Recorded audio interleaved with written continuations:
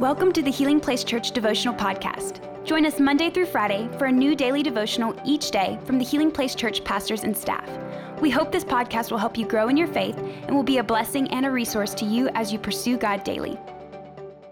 Hey, what's going on, church? We are so excited that you decided to join us for this daily devotion. And if you got your Bibles, I want you to open up to me with 1 Kings chapter 19, and we're going to read verses 11 through 12. And as you open there, I want to kind of catch you up a little bit, okay? God, he is speaking to Elijah.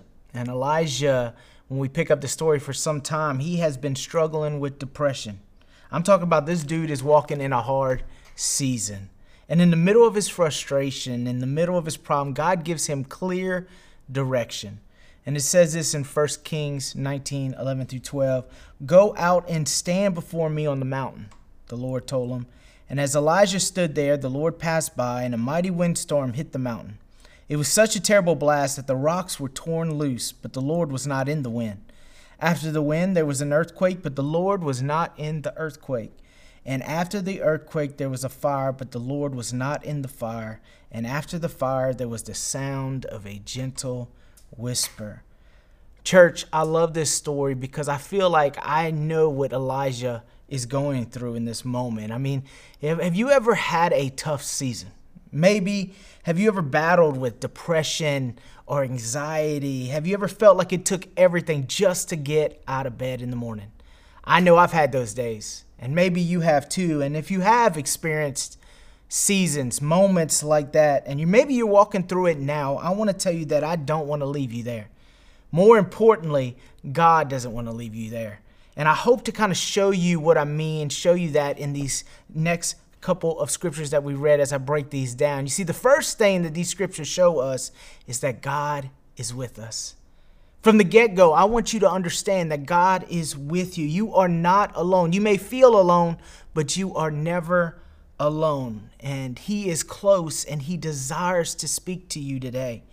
You know, I think about how much he loves us, that he allowed his son to die for us. And I love how the Bible tells us that he will never leave us nor forsake us. So he is always there with us. Now, I know maybe you're watching this and you've experienced some disappointment in your past, maybe by someone you care about. Maybe it was a spouse. Maybe it was a relative, maybe even a friend. And you were left feeling like you are all alone. If that's you, I want you to know that you be feeling like you're alone is a lie from the devil. You are never alone. The Bible says he is right there with us. He is with us in our worst seasons, and he is with us on our mountaintop moments when we're feeling blessed and everything is flourishing. He is and will always be with you. Just like he was with Elijah, he is also with us.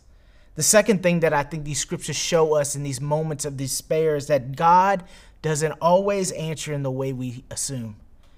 Like, I don't know about you, but just being raised, growing up, knowing about God, I always pictured talking to God like kind of talking to that big green head guy from Wizard of Oz. Y'all know who I'm talking about if you've seen that movie, okay? And for those young people that have never seen that movie, go watch that movie, Wizard of Oz. It's a great, great movie.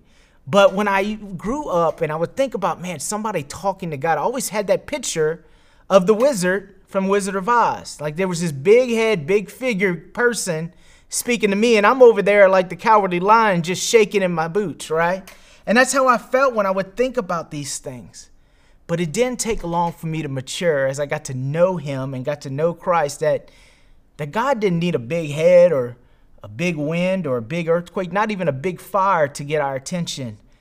No, most of the time our God, he speaks to his people through a whisper. And that whisper comes to us usually through his word. And that's why the word has to be a priority in our lives. And that leads us to the third thing these scriptures teach us is that God is always speaking. Church, you need to know today that our God is always speaking. The thing that we have to learn is we have to learn to position ourselves to hear from him and tune into the frequency in which he is speaking. And the best way we could do that is by reading his word. Well, what does that mean for me, Terry? That means if you're having trouble with a coworker, the answer to that problem is in his word. If you're struggling to forgive a spouse, the answer to that is in His Word. Maybe you're experiencing fear today as you walk into a new season. The answer to that fear, the thing to give you strength, is in His Word. Maybe, just maybe, you can't let go of your past. Maybe you can't get past who you used to be and you're desperate to see yourself as He sees you. I want you to know that how He feels about you is in His Word. But hear me, church. You will never hear Him. You will never really know Him if you don't take the time to spend with Him.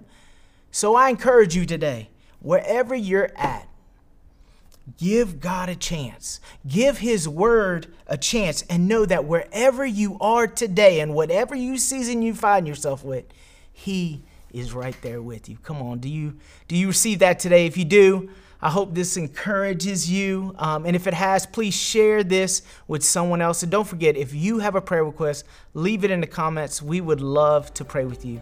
I hope you have a great day, and we'll see you back here soon.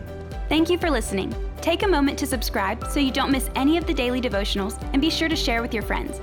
For more information about HPC, visit healingplacechurch.org.